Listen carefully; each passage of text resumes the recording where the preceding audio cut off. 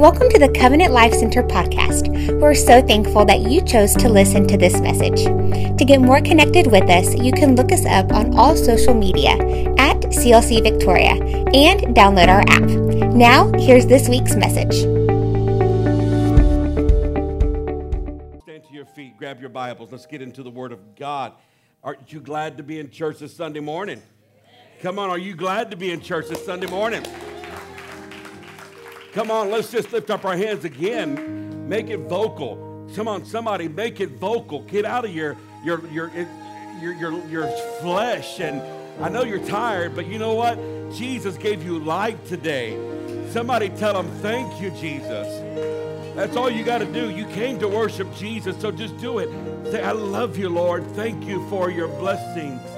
Thank you for your righteousness. Thank you for salvation. Thank you for faith in my life. Thank you, dear God, for the gospel of peace. Thank you, dear Lord, for the breastplate of righteousness in my life. We're so grateful for all things. There's nothing more powerful, God, than your love. Thank you for loving us. Somebody give him some love back. Just give him some love. Amen. Turn with me to Ephesians chapter 6, verse 10. Ephesians chapter 6, verse 10. I love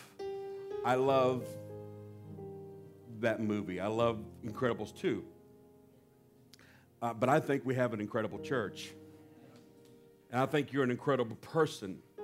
The reason why I'm not being loose with words and just trying to puff you up, but it's true. You are an incredible person. We are incredible people because an incredible God, an incredibly loving Savior gave his life for all of us. He thinks you're special. And then he called us to live a life, but he didn't call us without giving us the necessary means to protect us and equip us. So this is what we're talking about today. The little segment with them going through there and testing out those suits and putting them under pressure. Today we're going to be talking about tried and true. Ephesians 6, 10 through 17. Finally, my brethren, in the New King James, be strong in the Lord and in the power of his might. Put on the whole armor of God, that you may be able to stand against the wiles of the devil. That means all of his spears and arrows and temptations and snares and every trickery that he has. For verse 12 says, for we do not wrestle against flesh and blood, but against principalities, against powers, against the rulers of darkness of this age, against spiritual hosts of wickedness in heavenly places. Therefore, take up, say it with me, take up. Turn to your neighbor and tell them it requires action if you're going to put it on. Therefore, take up the whole armor of God. It didn't say, hey, don't leave the house without your helmet, and that's it. Don't leave the house without your shoes. It said, take up and put on the whole armor of God. Now, a lot of people don't know how to put on the armor of God, and we're going to talk about that today. And I don't even know most people even realize that you have armor God's given you. But we're going to talk about that. And it says that you may be able to stand in the evil day. What's an evil day? Do you remember the day when someone confronted you and told you off when you did nothing? Do you remember when all of a sudden all hell broke loose in your family and you're like, what's going on? What's happening? I'm doing everything right. So you can withstand in the evil day, having done all to stand. Stand therefore, having girded your waist with truth. Put on the breastplate of righteousness, having shod your feet with the preparation of the gospel of peace, and above all, taking the shield of faith, will be able to quench every fiery dart of the wicked, and take the helmet of salvation and the sword of the Spirit, which is the word of God. And take it. That's what it says. And take. Utilize it. Use it. Grab it. Now, if I asked you right now, take on the whole armor of God, it sounds good, but how does it happen? Right? You have to ask yourself that question.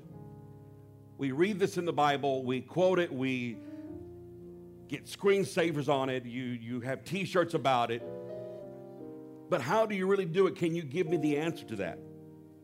Can you instruct me and tell me how to put it on? Most Christians don't know how to do that. They just know how to quote the scripture. They think that just quoting the scripture puts it on. That's not how it works. It helps. It gets your mind prepared, but there's more to it than that. I want you to pray, God, give me a revelation today. I mean, a true understanding, a good understanding. So make that your prayer. Come on, pray for the atmosphere. You know, you have the power and the authority to set the atmosphere just right where there's no distractions. Come on, pray it over this place. Speak it, and say, Lord, remove every distraction. Remove every thought from someone's mind who's causing them to feel depressed. And Lord, bring healing. Bring healing to every person that's here that's wrestling with hurts and things of the past. And Lord, bring peace and bring comfort. But Father, above all things, set the atmosphere for worship by touching our hearts and understanding, God, understanding that we will give you all the credit for a good day today. In Jesus' name, and somebody say amen. Come on, if you're a believer, put your hands together and clap them unto God and give him some thanksgiving. Turn to somebody and tell them, you're incredible. You're incredible. And you can be seated this Sunday morning.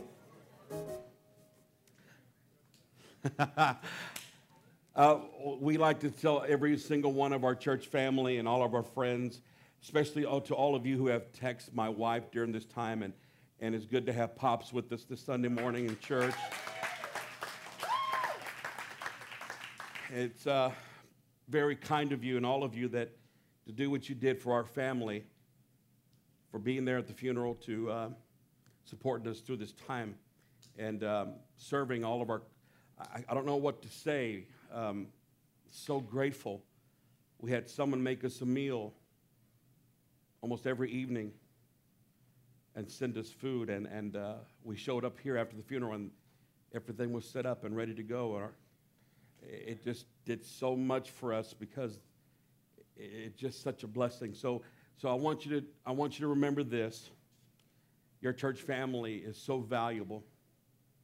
Your church family is so valuable. Don't ever take it for granted. And if you've never been blessed by your church family, it's probably not the church at all. You have to let someone know if you need help. And so I thank God for all of you. You're wonderful. Give a round of applause for everyone here, because church is just an awesome place. You're an awesome group of people. I really do believe that you're incredible, not because I'm saying it and not because I've thought it and concocted upon my own meditation or thoughts or analysis, but the Bible really says this about us. God so loved the world, so loved you. Let's replace the world with you, or let's replace the world with the Slavic family. God loved the Figueroa family. God loved the Riveras. God loved all of you. God loved Covenant Life Center so much that he sent his only begotten Son into the world. And that message, and I would say message in a package, but that gift in a package was the Word of God robed around in flesh. And when Jesus came into the world, Jesus was tested. He was tested in every area of his life. But the scripture says he came into this world, but he had no sin in his life, and he was tempted like you and I were, subject to like passions, yet without sin. And we read about him. We read about his life, and after he was baptized and after he went through the ceremony of baptism and how being endowed with the Holy Spirit, he was empowered. And then he was led into the wilderness, and he was tempted of the devil 40 days and 40 nights. And then we saw how he used the word of God in his life. He went into the wilderness not just to be tempted only, but also to further his relationship with his Father. Prayer and fasting and studying and exercising his faith was his lifestyle.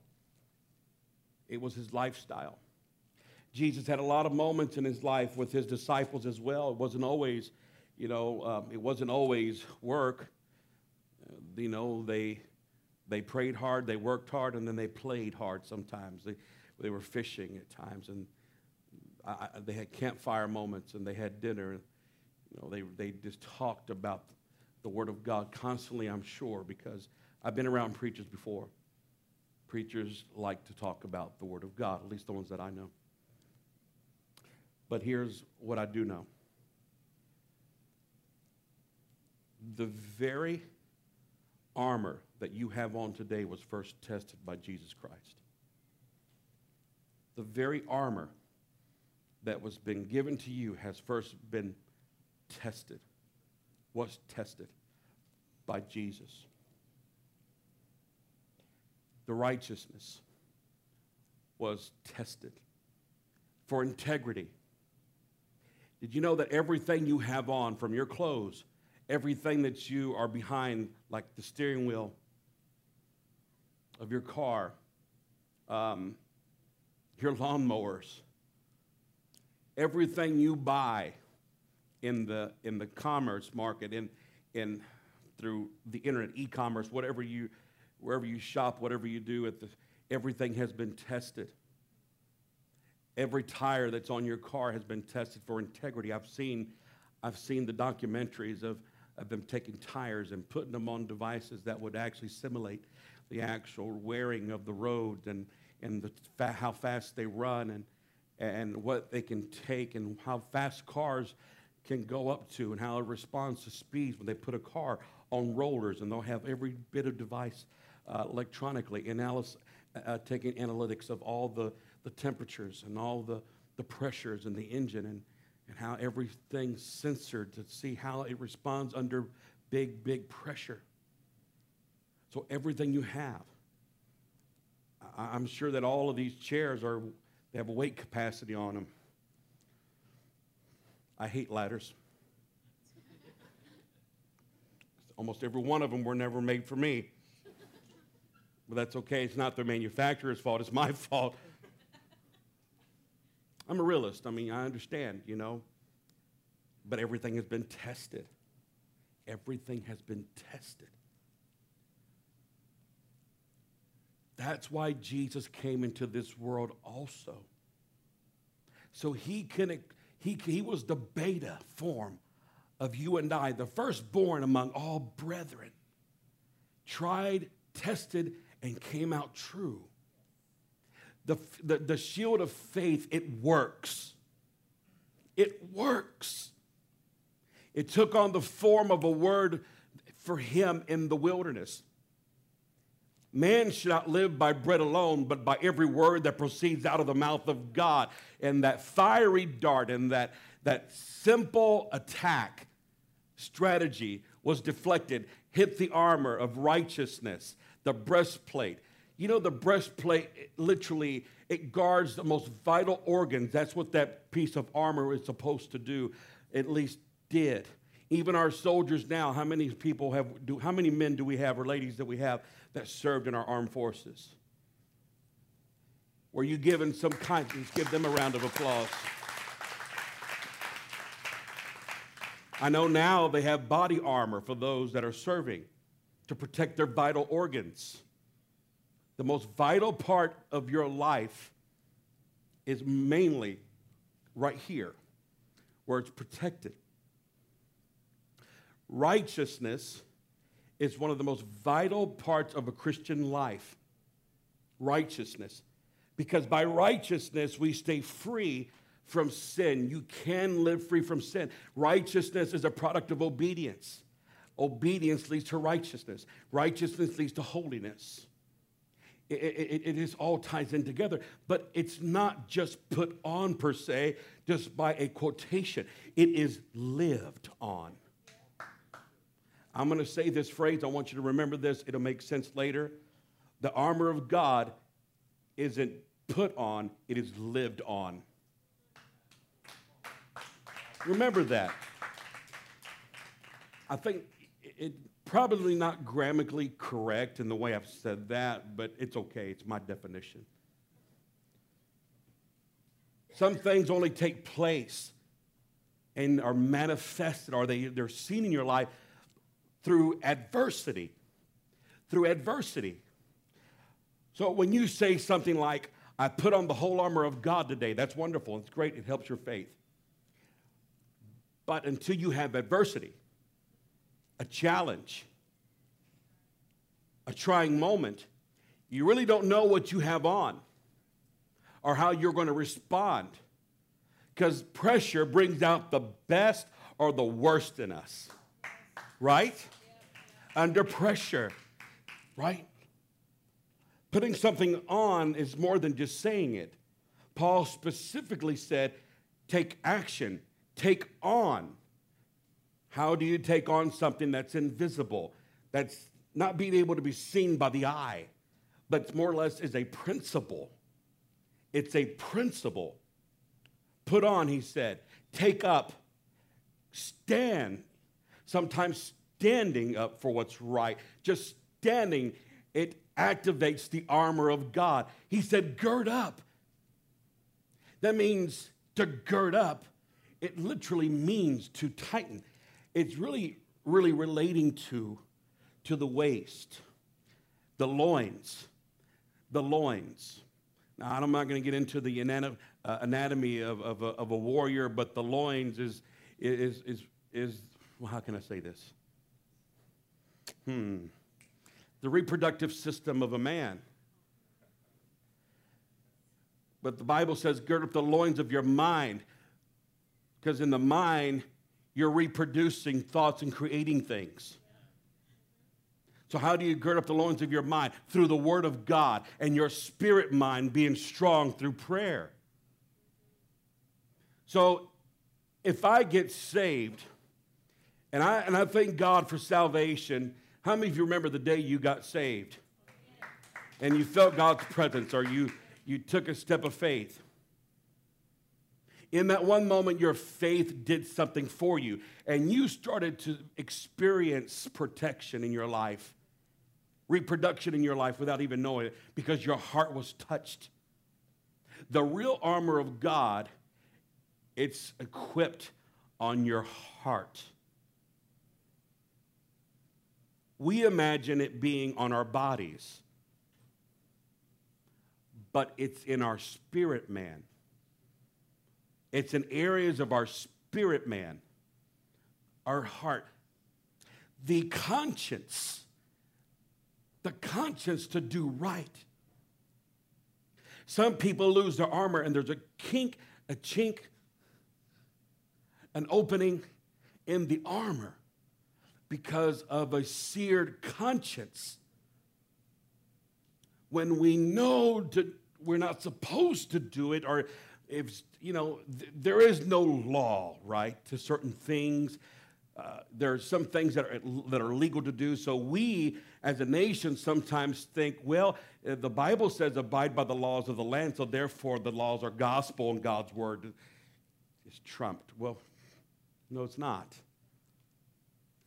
You're not going to find the definition of Christianity in the Constitution more than you will in the Bible.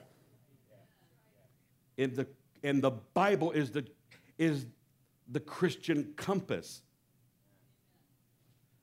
The Bible is our map, our guidance, our direction. And when God's word says it's wrong or it's right or to live this way, it's our responsibility to simply obey it. Walk by faith And God says signs will follow them that believe. Don't look for signs to follow. He said the Pharisees, the Sadducees, they look for signs. But you, he told the disciples, he said, these signs shall follow them that believe. Signs follow the believer. And this is where you start seeing God take action in your life. And so here, for example, if you wake up in the morning and you say, I put on the helmet of salvation, bam, and there it is. Come on. Here's how that works. First of all, you have to believe that Jesus Christ died for your sins.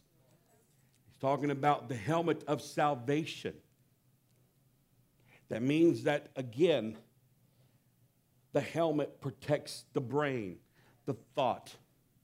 And many people lose the joy of their salvation because they've allowed their thinking to be affected. So in order for them to put on the helmet of salvation, they have to enjoy and have a reality check of them literally being saved by Jesus and live in a life of gratitude. I mean, I'm telling you, living a life of gratitude, it activates the helmet of salvation. It does. So when things come your way and things don't work out right, you know that there's a better life after this life. You know that there is something bigger that God has in store. You have hope in God's salvation because the salvation isn't just limited to the cross. Salvation goes beyond the cross into your daily life. He saves us. You know, I bet you don't even know. We don't even know how many times God has saved your bacon. We don't even know how many times God has saved us from things, kept us from things. But what kept you on the right track is your mindset. You know you've been forgiven. You know that you've been saved by grace. You have an understanding. You woke up in the morning and you said, God, thank you for this day. Thank you for saving me. Thank you for empowering me. Thank you for waking me up in my right mind. And you don't even realize you've got a helmet of salvation on until you have something that comes and attacks you and hits you on the head. Chico. What was that? That was a fiery dart is what that was. But thank God you had your helmet on. I'm telling you, having a heart of gratitude every day will activate that protection, and you start walking in the joy of your salvation. Okay, I'm getting off track a little bit, but I feel like I have to teach you and help you. And by the way, if you're going to come to this church, I advise you, please, take notes. Because this is one of those churches where if you miss something, you think, man, that was a good saying. I'll remember it later. You won't remember it later. Go back to the podcast. Go watch it on YouTube. But if you go home and watch it, this is just pastoral advice and a teacher's advice. If you go home and listen to it again, take notes at home so you can remember. Let me help you understand how to get joy. Joy is a product of peace. You can't have joy if you don't have peace. We're fixing to go on vacation. Guess what I'm going to do? Guess what my objective is? Just to have some peace. I have peace in my spirit, but this flesh needs some peace too. And when you're able, case in point, here's how you can identify this. Are you ready? Watch this. Mama, when you now you love your babies. I know you love your babies. I know you love your babies, but you can't tell me you're looking forward. You're not looking forward to school starting this year and the house being empty. Thank you, Chachi. Thank you, brother. Just saw you back there. You see, you can't tell me that you're gonna not enjoy. How do I say this without sounding like you hate your kids? I know you don't hate your kids, but let's be honest. You can't wait for them to get back to school either. If your kids are there. So you see, things are hectic right now, right? Things are crazy right now. It seems like and you have no joy because you've had no peace. But listen, hear me out. But when you can think because there's no one screaming and fighting over the game controller, you have an opportunity to find that peace of mind. Now, this is why prayer is so important in the morning. And that's why you got to do it early when no one's awake. Find some peace so you can get some joy. Then you start enjoying your life. I enjoy life when there's peace. But here's the key to peace. Having your feet shod with the preparation of the gospel of peace. That means that every step I take is geared for reconciliation with God. Here's where peace comes in. Have you ever asked God for forgiveness and a peace came into your life? You want to know what that peace is a product of? Being forgiven. It's a reconciliation with the creator of the universe. Your God has been reconciled. The blood of Jesus has brought clarity to you. And now there is peace. Peace is a product of reconciliation.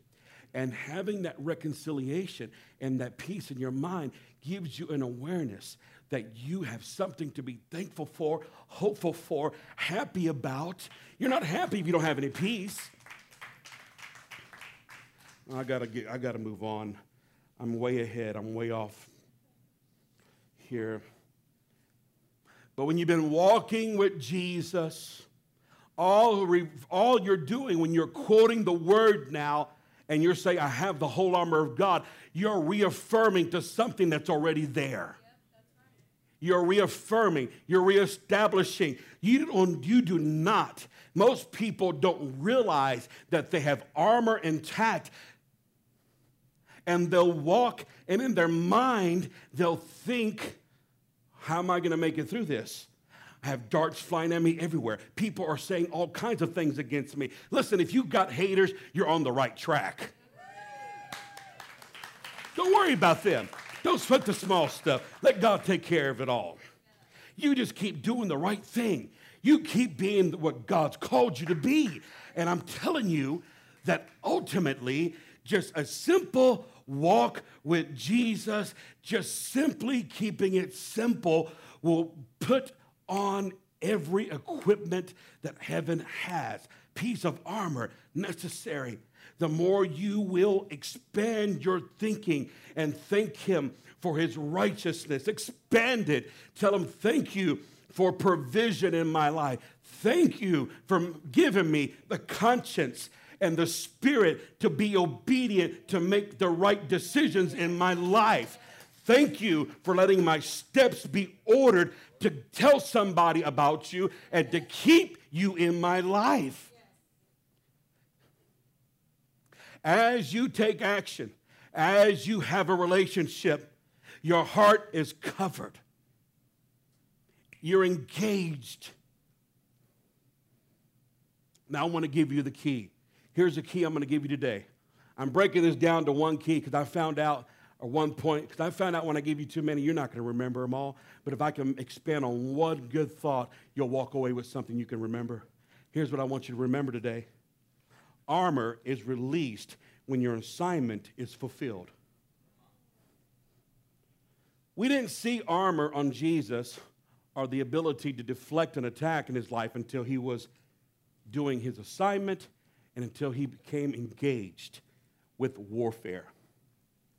And many times warfare is not our part.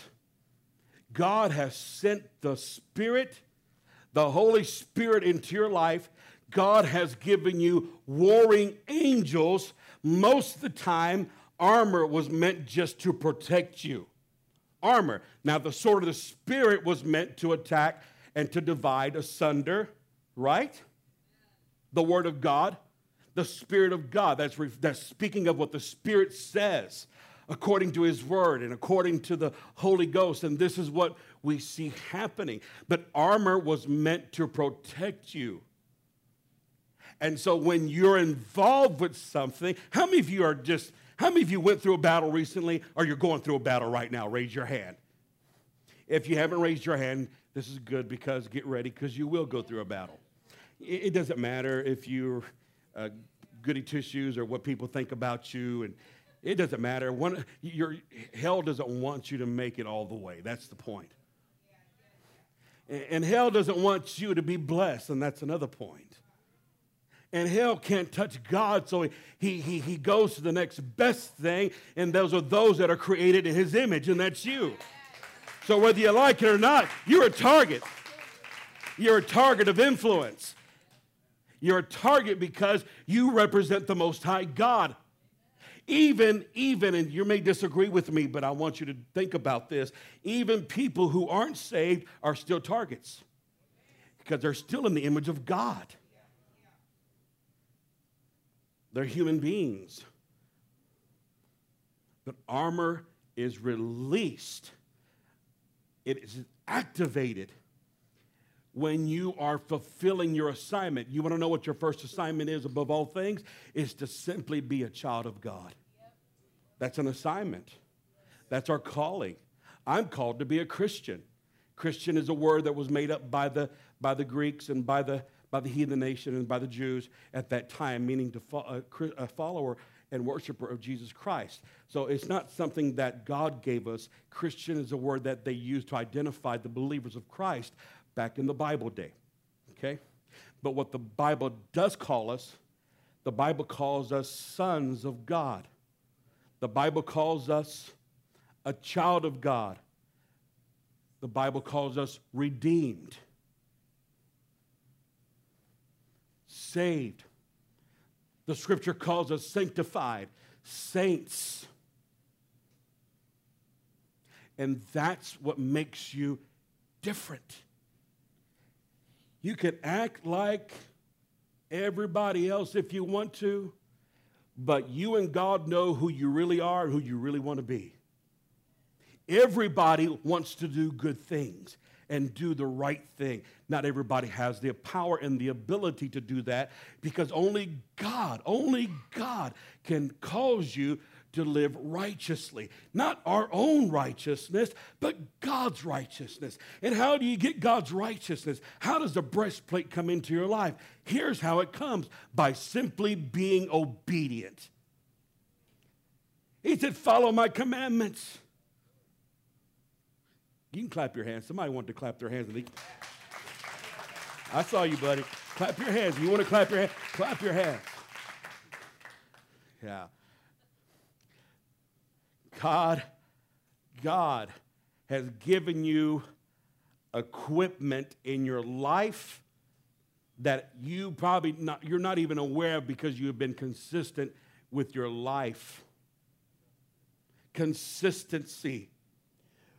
When we start off in our relationship with God, we don't have a full understanding of everything that God has given us or what's available to us. It doesn't click. We don't know. I didn't know what armor was. I didn't know how it's put on. I used to quote the scripture and say, I put on the armor of God right now. Somebody told me every morning when you wake up, and God bless them. God bless every person who's ever done this. And if this is you, don't hate me, because I understand the motive. Every morning, you need to say, I put on the helmet of salvation. Every morning, you need to say, I put on the breastplate. I put on my chanclas. I get my sword, whatever. That's great. But that doesn't put the armor of God on you. It's a lifestyle where the Spirit equips you with something because of the life that you live in Christ Jesus and Jesus being in your life. See, really and truly, He's the armored one. He's the true warrior. He's our true protection. But unless you allow Him to enter into that place of consciousness in your life, or a place of making decisions and a place of obedience, He can't protect it. Wherever you let Jesus in is whatever and wherever He'll protect you. That make sense? Okay, are you with me? We don't always understand this when we first come to God, but it's like David. Look at 1 Samuel 17, 38 through 39. Look at this. So Saul clothed David. This is when he came and he offered to, he said he could defeat Goliath. And so David showed up with a sling and a stone. Then he went and the king said, you know what? You need more than that. Being kind, but he clothed him with his armor. And if you remember the scripture, Samuel described David as a little ruddy individual, right? And the Bible says that when it first described King Saul, when it found him, he was hidden among the stuff, but he was good looking, he was tall, he was broad-shouldered. Kind of like me. Just kidding. I wish I was taller. Anyhow, but I thank God for good looks. Woo! Forgive me, Lord. Here's what the Bible says. He put his armor on him. So if you can just imagine this ruddy little guy putting on this, like, armor, the king, you know. Can you imagine walking around? I'm ready to go. He couldn't do it. He said, thank you, king. I can't do it. David fastened his sword to his armor, and he tried walking. Listen, he tried walking, but he had not tested them. That means he tried walking with the sword on him. He was. For David said to Saul, I cannot walk with these.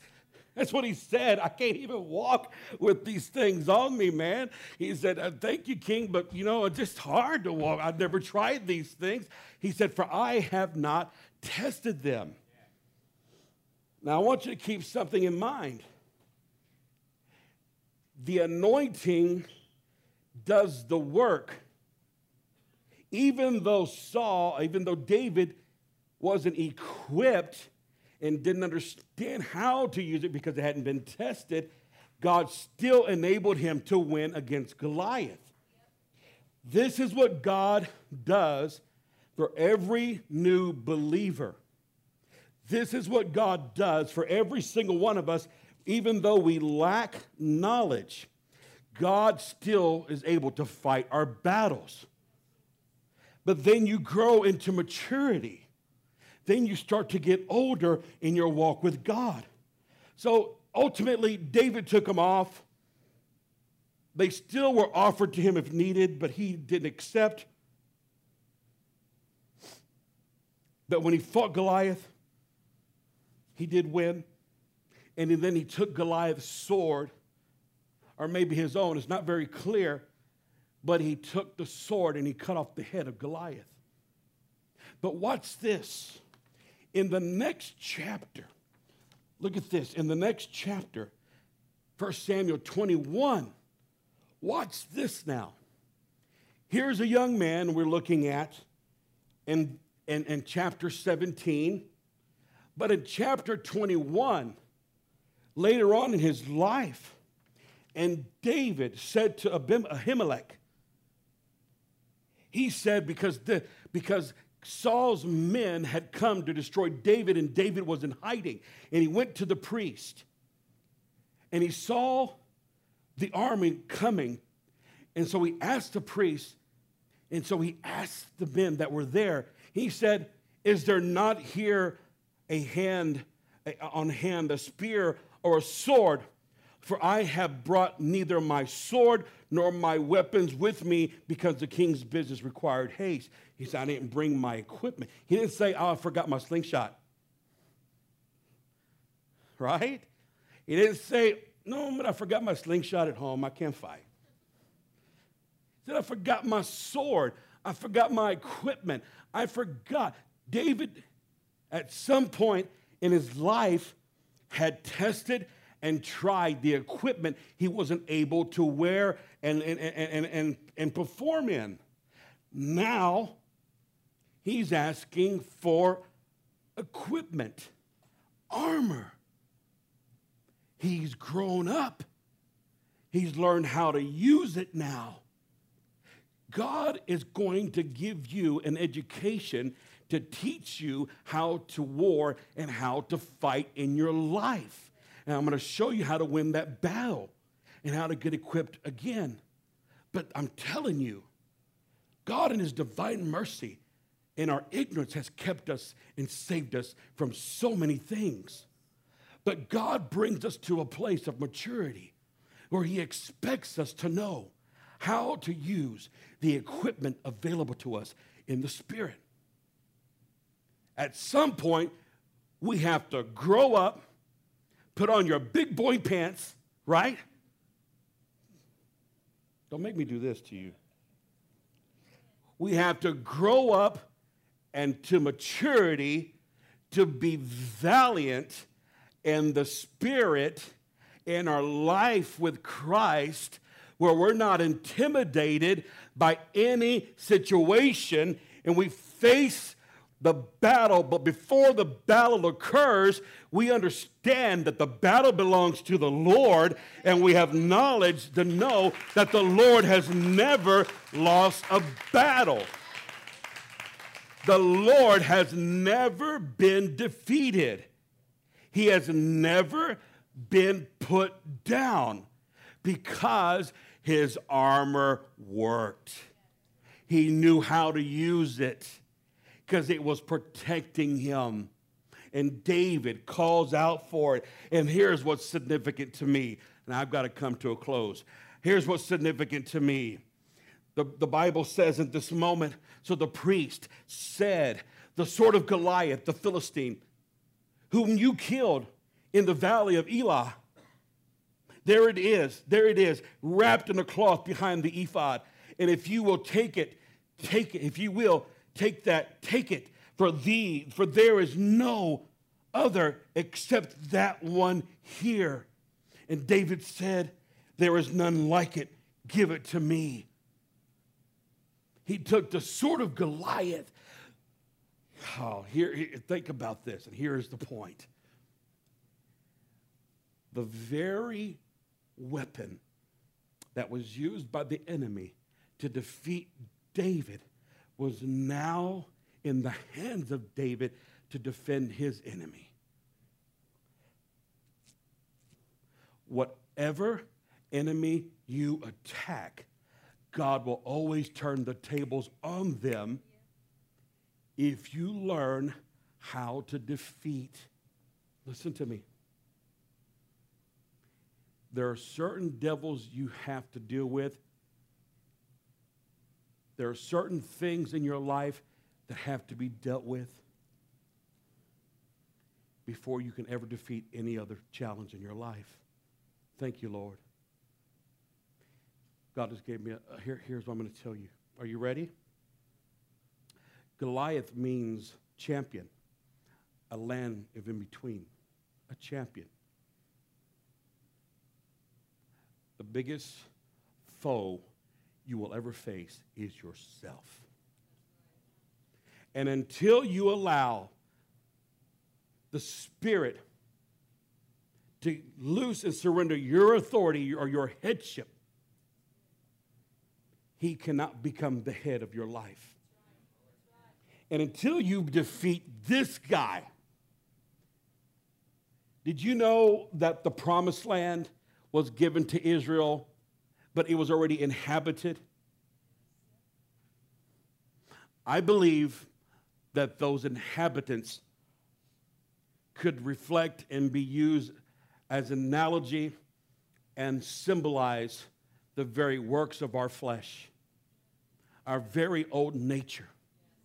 Our very own nature is our worst enemy. The only enemy you truly will face is the one you see in the mirror. That's it. Remember, Jesus defeated the devil at Calvary already. The only opponent that the Holy Ghost has to deal with is this flesh, this will. But when that giant is killed, God will give you the very influence and the equipment that was used to overcome that first battle to win every other battle in your life. Oh my God, this is just flowing. See, the sword of Goliath was like nobody else. Did you know your spirit, your entity, your personality is like nobody else? You know that every single one of us have a fingerprint like nobody else? Until oh, thank you, Lord, your uniqueness, your identity is not like anyone else's, and no one else can defeat the giants that you have to face. No one else can influence the people that you have to influence. You are like Goliath's sword. There is none other like it. And until God kills and gets rid of the person that holds that sword, which is self-willed, then the anointed king in your life, the Son of David, the Most High God, can't really relinquish and adequately equip you and use it to defeat the other giants in your life. You want to know how to take care of giants? You want to know how to deal with giants? Raise your hand if you want to know how to deal with giants. Are you ready? Here's how you do it. One at a time. Take care of this first. Oh, come on. Take care of this giant first. And then all the other giants are nothing. Nothing. Nothing. You want to walk in favor. You want to take your promised land. You really want to take what God has intended for you. The most valuable thing in your life are the things you can't see. The most valuable things in your life are the things you can't see. I do business and own businesses because I don't want, it's not about the money for me. It's about the legacy and the family and this church and the kingdom of God. There are other things that are more important. Things are not important as much as the people that are there, as much as the principles that you live by, which is the Word of God, which is the relationships that are in your life that God gave you. That's what we fight for. That's what we live for. That's what we die for. What I'm trying to tell you is David had a stronger objective than just being king. He had a call in his life.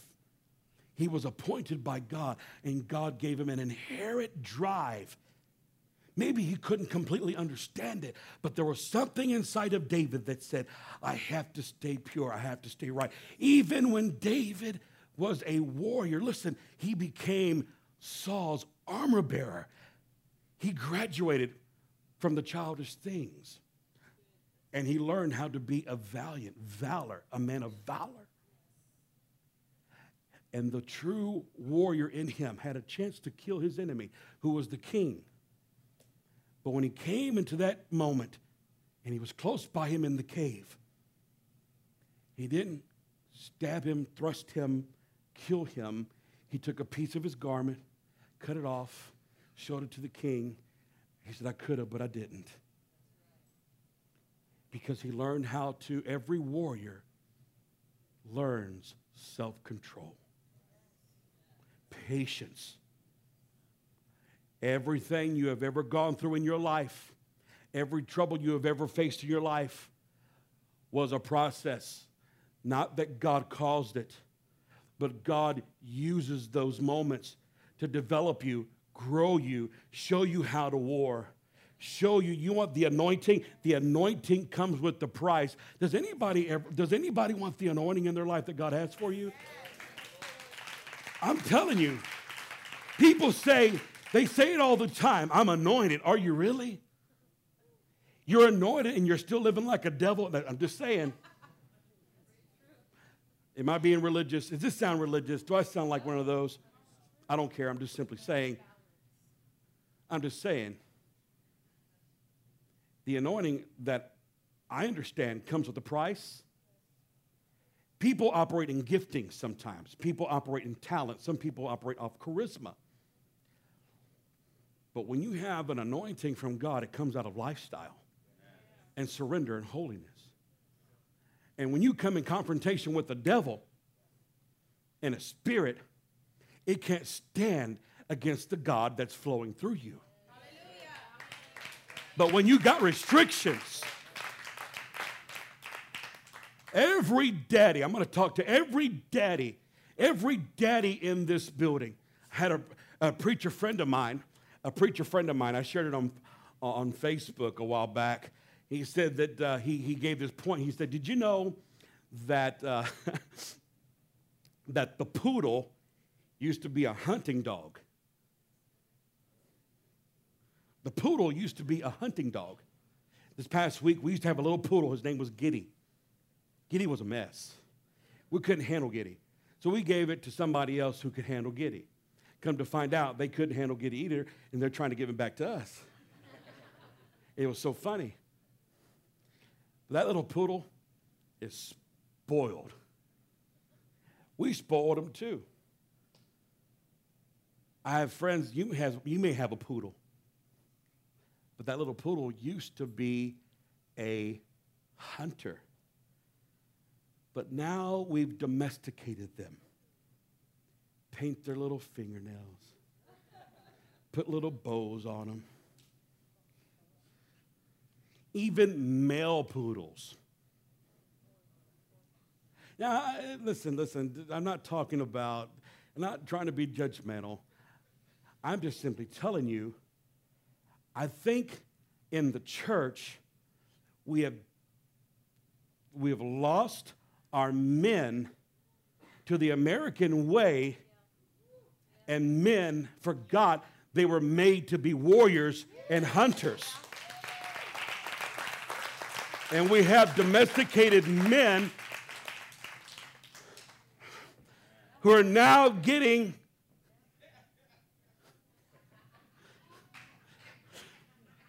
you know what I'm about to say.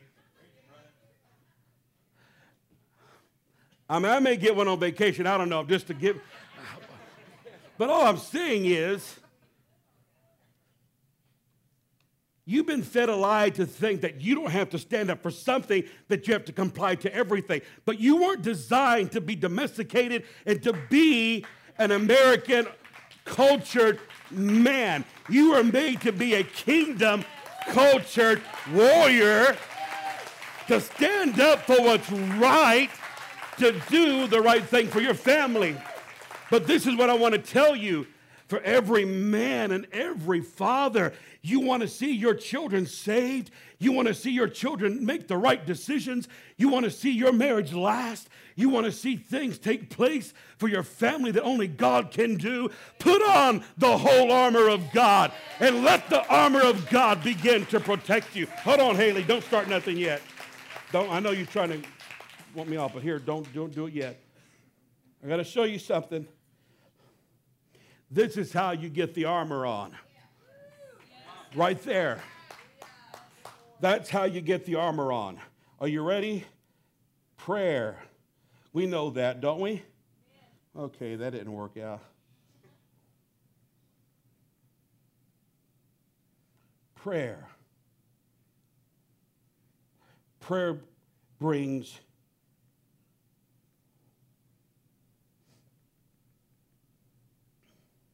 humility.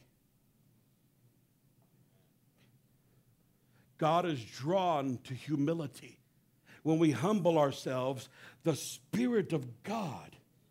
Are you ready? I'm doing my favorite little. The Spirit of God begins to reign and fall on us. That's what happens. When we humble ourselves and we pray and we break down before God, we are empowered, and you don't even know the armor God is placing in your life. But God is putting something there in the weak places to make you strong. That's where the anointing comes. This is where the blessings come.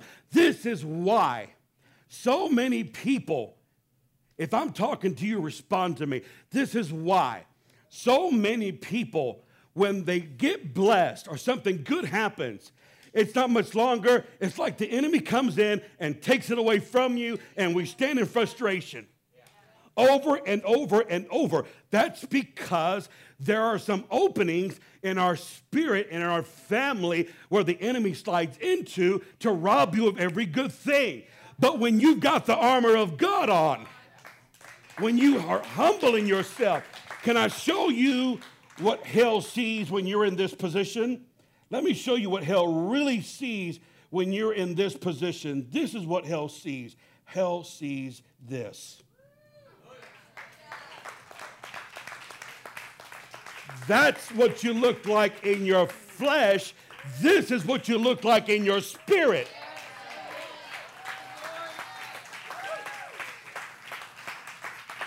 That's what the devil's afraid of. See, when you're dressed like this, and hell shows up to your house and wants to mess with your kids, it'll think twice about it. It'll have to go and get reinforcements to come back to your house. When you're walking down the street and you're dressed like this, hell won't mess with you. But when you're doing this, you look like that. I gotta tell you. You don't have to tell me if you got a prayer life. We'll see the favor. We'll see the authority. We'll see the purity above all things. See, don't misunderstand faith. Some people can use faith and still be blessed. Because you got the originator of faith, which was the Lord, the Father.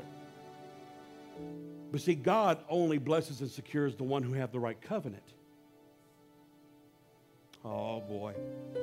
Okay. All right.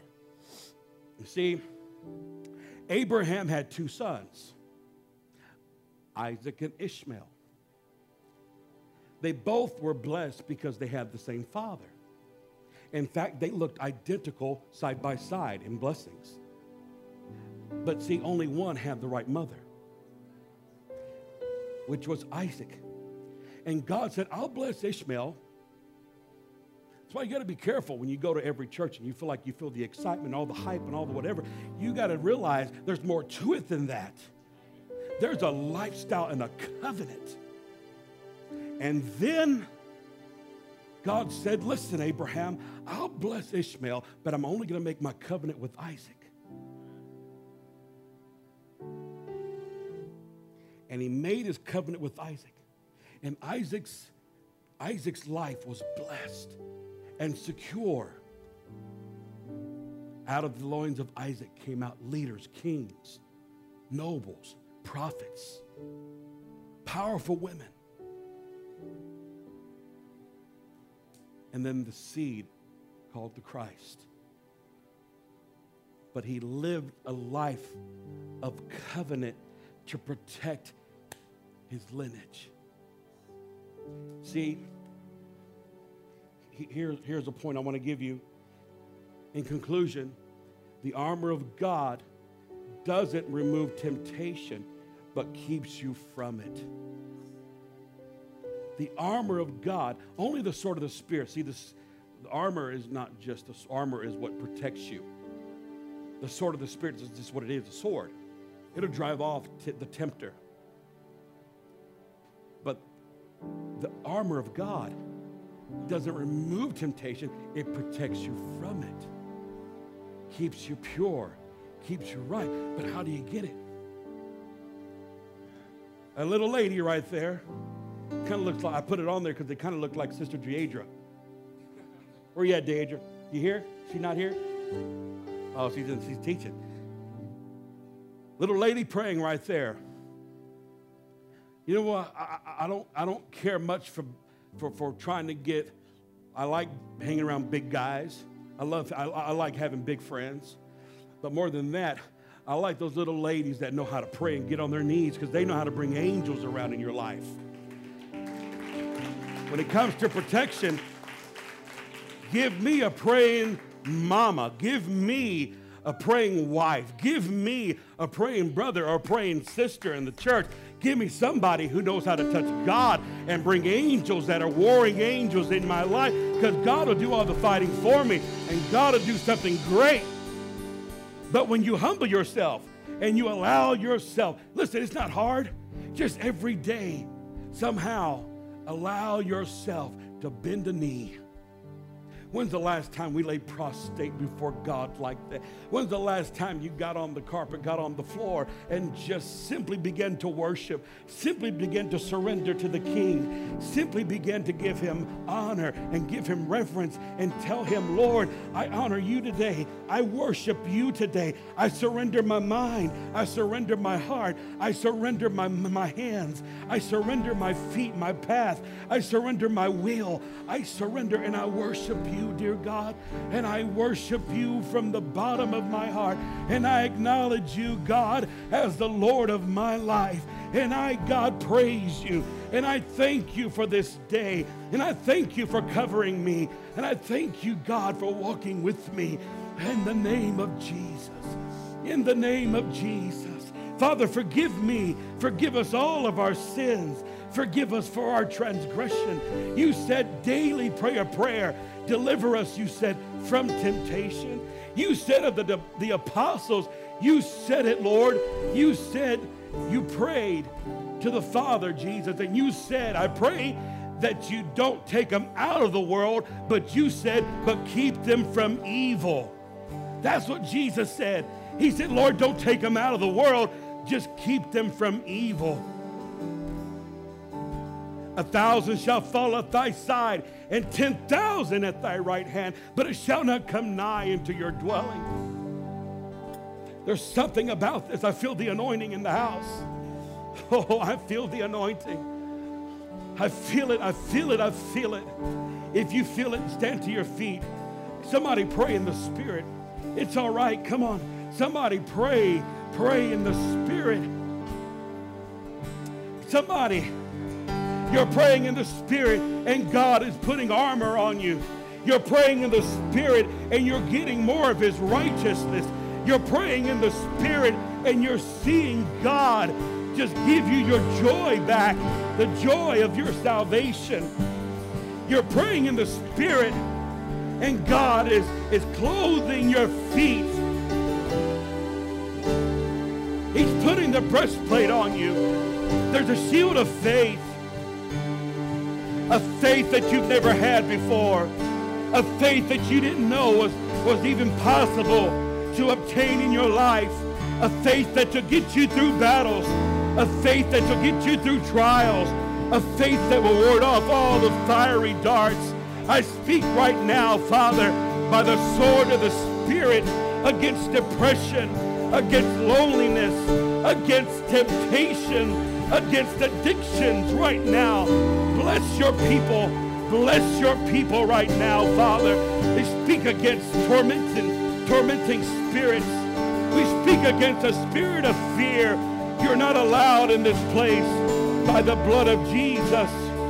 Hell cannot influence and touch our mind and touch our thinking. We walk as the light of the world. We bless you today. Hey, we bless you today. We bless you today, Jesus. Thank you, Lord. How many of you feel that right now? I feel faith in this building. There are more miracles that take place in this church than you know. There are more things driven out of people's lives by the Spirit of God than you know. Why do you even come to church? You come to church to get equipped by God. You come to church to make sure that the general, the captain of our salvation, can make sure that there are no openings there, that everything is snug and tight, that your sword is sharp. And then we get our assignment and we go out and live a victorious life. You are more than a conqueror. You're an overcomer in Christ Jesus. You're equipped to live the life. You can live a blessed life and do live a blessed life just walking with him. Somebody give God some praise in this house. Tell him, I receive it. I receive it. I receive it. You're a child of God. Yes,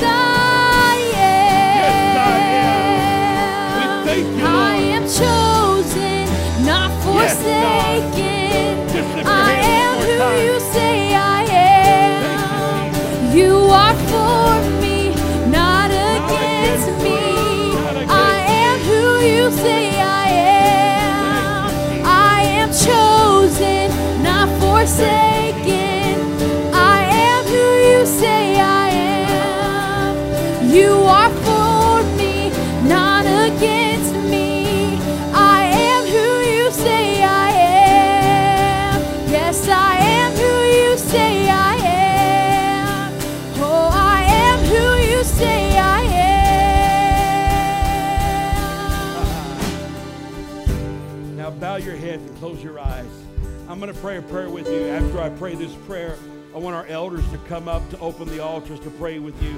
Caleb will come and release you. But right now, if you don't mind, if you'll just close your eyes, bow your heads. If you're in this room and you've been going through a battle, or you've faced some things in your life, perhaps you have just strayed away. It doesn't matter. Maybe today you need a second chance. Maybe today you need to rededicate. And if you're here and you've not taken that first step to make Jesus the Lord of your life, I want you to pray with me. Now, you pray in your own words, but I'm praying with you. If that's you, just raise your hand. If you need to surrender right now, just raise your hand. Nobody's looking.